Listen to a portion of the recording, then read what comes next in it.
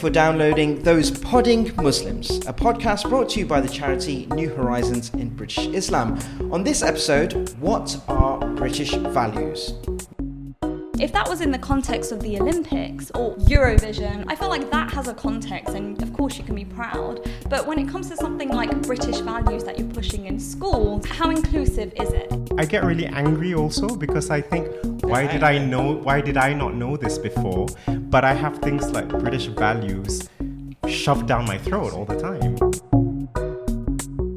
As of November 2014, schools must promote British values. But what are they? Well, according to Ofsted, fundamental British values are democracy, the rule of law, individual liberty, mutual respect for and tolerance of those with different faiths, and for those without faith. Do you agree with them? Do you think all British people should adhere to them? Do we need such a list of values? Here to discuss this with me are my colleagues Shannon and Hira.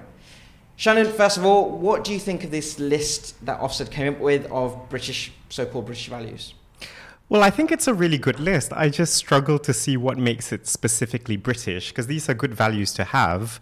But, if an American person decides that they subscribe to all of this, then does that make them British? What are we saying about other societies where people, have these aspirations as well? What makes these specifically British, really? Hira, what do you think? Yeah, similar, really. I was saying earlier how I was born in Pakistan, Shannon's born in Malaysia, that all of these societies should, and I think do, subscribe to these values, in varying degrees. And I think what we should be pushing for is a more, humanist value, or, humanist, the wrong word there, but universal, universal, global values that we all subscribe to. I'm agreeing with Shannon in that I don't know what makes them specifically British, and I feel that adds a dimension of tension there that doesn't necessarily need to be there. Tension between, so for example, if I'm saying, I follow these British values, what is it saying about my native Pakistan? What, is it? And that's what I mean. I feel it's a tension that doesn't need to be there if you say that these are values that are universal and for everyone to subscribe to.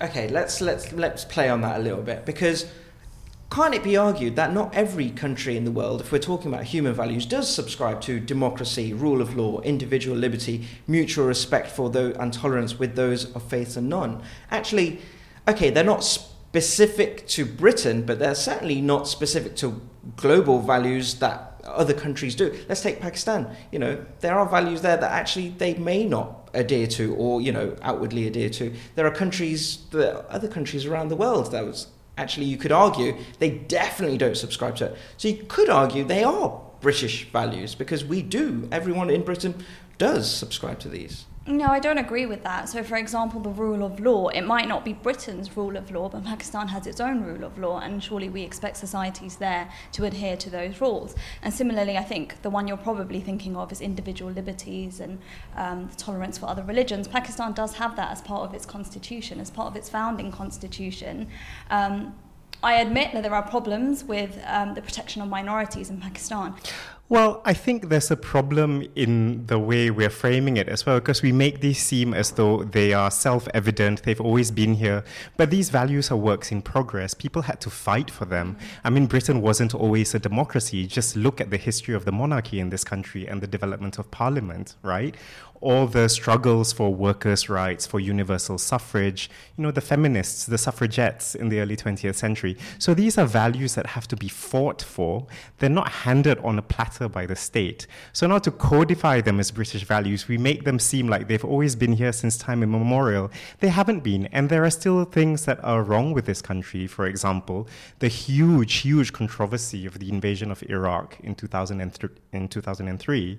And also, I think if you talk to anyone who's a human rights activist in the country, speak to anyone from Liberty, for example, and they will tell you there are still lots of things wrong with British democracy and that people have to fight for their democratic rights. But isn't it part of that, because people fought for these values, that they're almost proud to uphold them and say, yes, these are British values, we fought for them. So kind of they want to boast about these being British values because they fought for them, no? You could kind of spin that on its head. But then wouldn't you say that all countries and all societies have fought for their values that are in place in their countries? And are still fighting for them. Yeah, right? Yeah. And I feel like, so I feel it's much more healthy to say that these are universal values that we should all be proud of, that society has gotten to this level where we can enjoy this without coding it, as Shannon said, in this sort of national rhetoric. It feels like sometimes when I hear this conversation, if you don't agree with you guys, it may sound like that actually you're just rejecting Britain. Actually, you know, we're proud to call these our values, and by not describing them as British values and wanting to be human values, which, you know, it's all good and well and very noble, but actually it feels like maybe to someone hearing that you're rejecting Britain, no? I think what I'm opposed to is this black and white idea of what it means to be British, because I know when I talk like this, it might sound like I'm anti-British values, I'm anti-Britain. I'm not. If you ask me about some of the people who've inspired me the most in my life to do what I do, they have been British, and they have been they've painted a very persuasive picture of what being British, or English in this case, means to them. People like George Orwell, Octavia Hill, great social reformer, William Morris, you know, the great socialist and artist. These are all, I think, icons of British culture, of British values. But did they only see themselves that way? I don't think so. I think they saw themselves as British plus plus. Right. Yeah. So I think that's where I would go with it, you know, a more inclusive identity that doesn't sort of, it's not jingoistic, it's not about beating your chest and saying, yeah, these are British values. Is it kind of that? Is it that by calling it British values, you kind of feel like it's a bit uber, ultra nationalistic in a way? Yeah, which I would argue isn't very British. So I have always been quite proud that we, you know, we're not super nationalistic. We don't have this sort of American patriotism. You know, it's a quiet kind of, we're British, but you know, we've got lots of other things going for us. But let me challenge that in a way. You'd be very proud to call yourself a proud Londoner. Yeah. Why doesn't that match up then? Well, you know, you could have a whole argument about being London-centric and blah, blah, blah, blah, blah. But I feel like Londoner is probably, for me, a stronger identity than British, which I find, especially when you're talking about regions like Scotland and Wales and Northern Ireland, I question how much they feel British, especially when it comes to minority voices. Is this British identity only put upon English minorities, whereas you have, you know, people who are maybe Scottish Muslims or Welsh Muslims who genuinely, most of the time, don't have a problem with identifying with these regional tones. And in that similar way, I don't genuinely see a problem with me calling myself a Londoner, being really proud of the Londoner. I think a whole heap of questions come out when you start bringing the British aspect of it. And as Shannon said, it is a lot to do with colonialism and the history. Is it that you can't get away from it? It's just when you say British values or say proud of Britain, it's just tied up in colonialism, and we're just never going to get away from that? Well, I think it has its context. Sorry, Shannon, to interrupt. Go on. With proud of Britain, if that was in the context of the Olympics, or if that was in the context of, you know, some sort of sporting achievement, or you know, even when we have Eurovision or whatever, I feel like that has a context, and of course you can be proud. But when it comes to something like British values that you're pushing in schools, how inclusive is it? Is, I suppose, the question. Well, I think I want to go back to a point that Hira made, which I think is really profound and which struck me a lot when I first came here in 2010.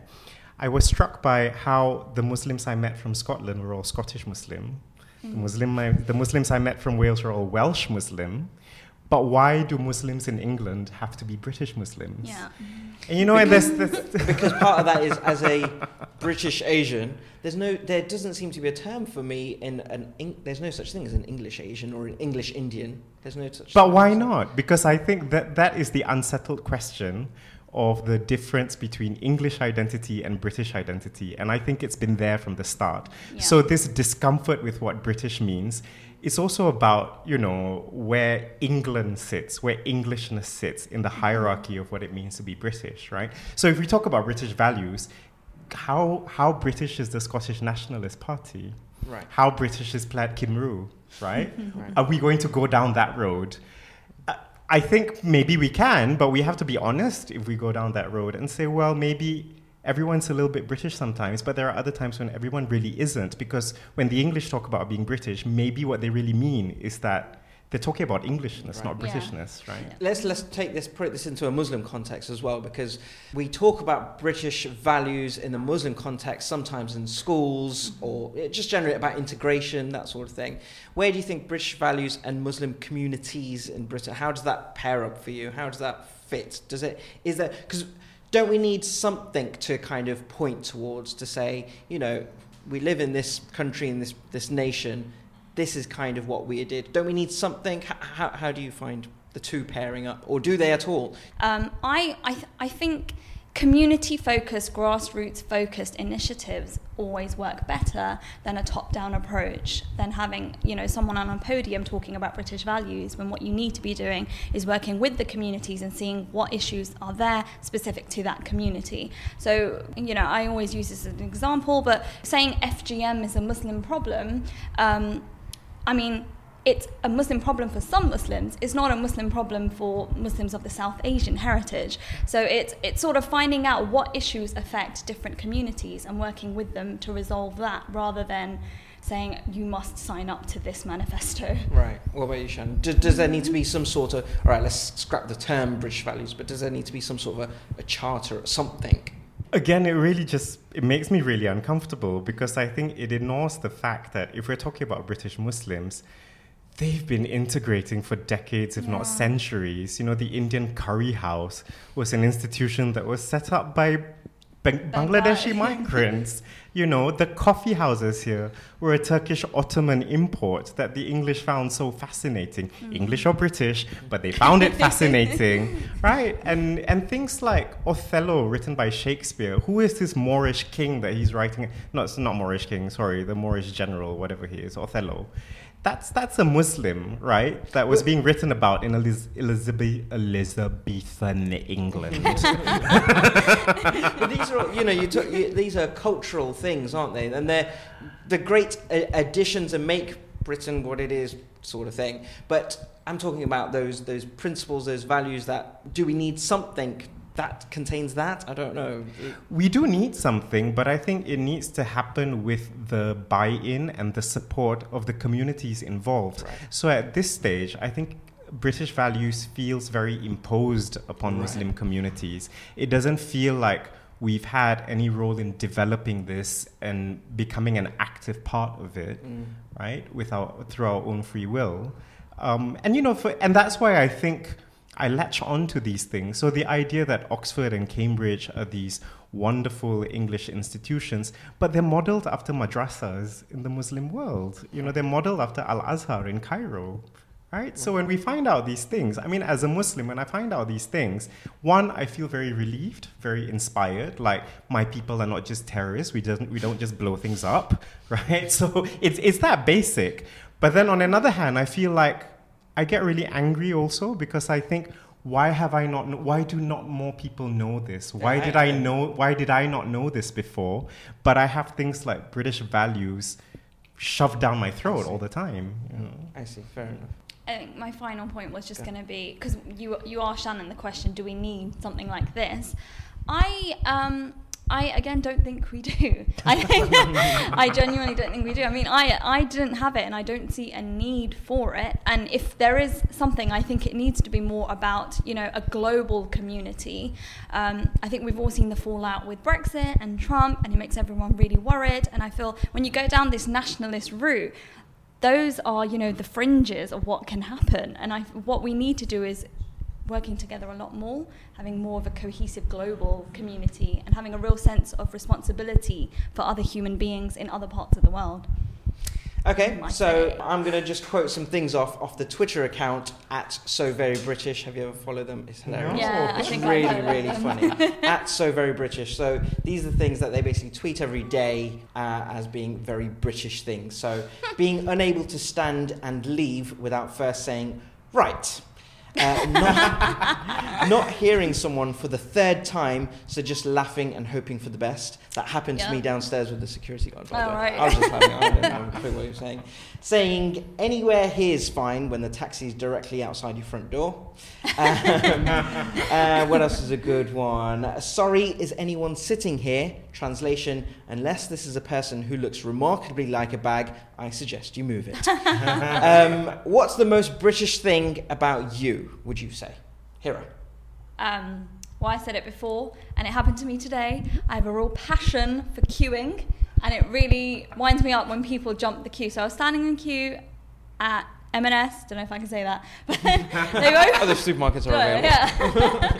And then the cashier opened up another till, and then the lady behind me just took her and her friend to that queue, and I was like, excuse me, I was next. And she was like, oh, well, you can go now. And I was like, well, there's no point, because you've started... Were you a bit arsey about it? I was a bit arsey because there's a system, guys. There's a system. Follow the system. But I think that's very un-British of you to even raise it. Someone like myself would have just stood there and just mumbled. Seething. Yeah. Oh, well, I could feel the anger boiling. I was like, we have a system. It's fair, you know? Shannon, as a Malaysian person, what's the most British thing about you? He's British Malaysian. Well, yeah. I think passive-aggressively apologizing for things that are not my fault. Oh, yeah. Oh, really? Okay. So, Hera, if you had told that woman off for jumping the queue by saying, sorry, instead of excuse me, I think that would have been really British. That might have been what I might have done. Sorry. Yeah. You've just cut the queue. Sorry for putting you in your place, but... Sorry for pointing out how arsey you're being. But, yeah, that sort of thing. Manish, what about yourself? Oh, mine was going to be a queuing story as well. But this is, I only realised how British I was when, or this particular thing, this is a British value, queuing. No, when I was in India, and it was, I think it was a Taj Mahal that I was queuing up for to see, and I thought there was a queue. It looked like a queue to me, and I was just standing there, or maybe I was just standing there randomly, and this little old lady just jumped right in front of me. And I was like, I was looking around, like looking for the authorities. Like, this little old lady, and I didn't say anything. But obviously, I wouldn't say anything because I'm British. I have one final one, which an American friend pointed out. Because we both went to this talk, which was advertised as starting at 5:30, prompt start, please. All right. And we looked at our watches, and it was 5:40. And she's from Minnesota. She turns to me, she says, prompt start my ass. Which I think I realized that. Thanks for listening to this episode of Those Podding Muslims, brought to you by the charity New Horizons of British Islam. If you like this, why not check out our other work at nhorizons.org or find us on social media. Thanks for listening.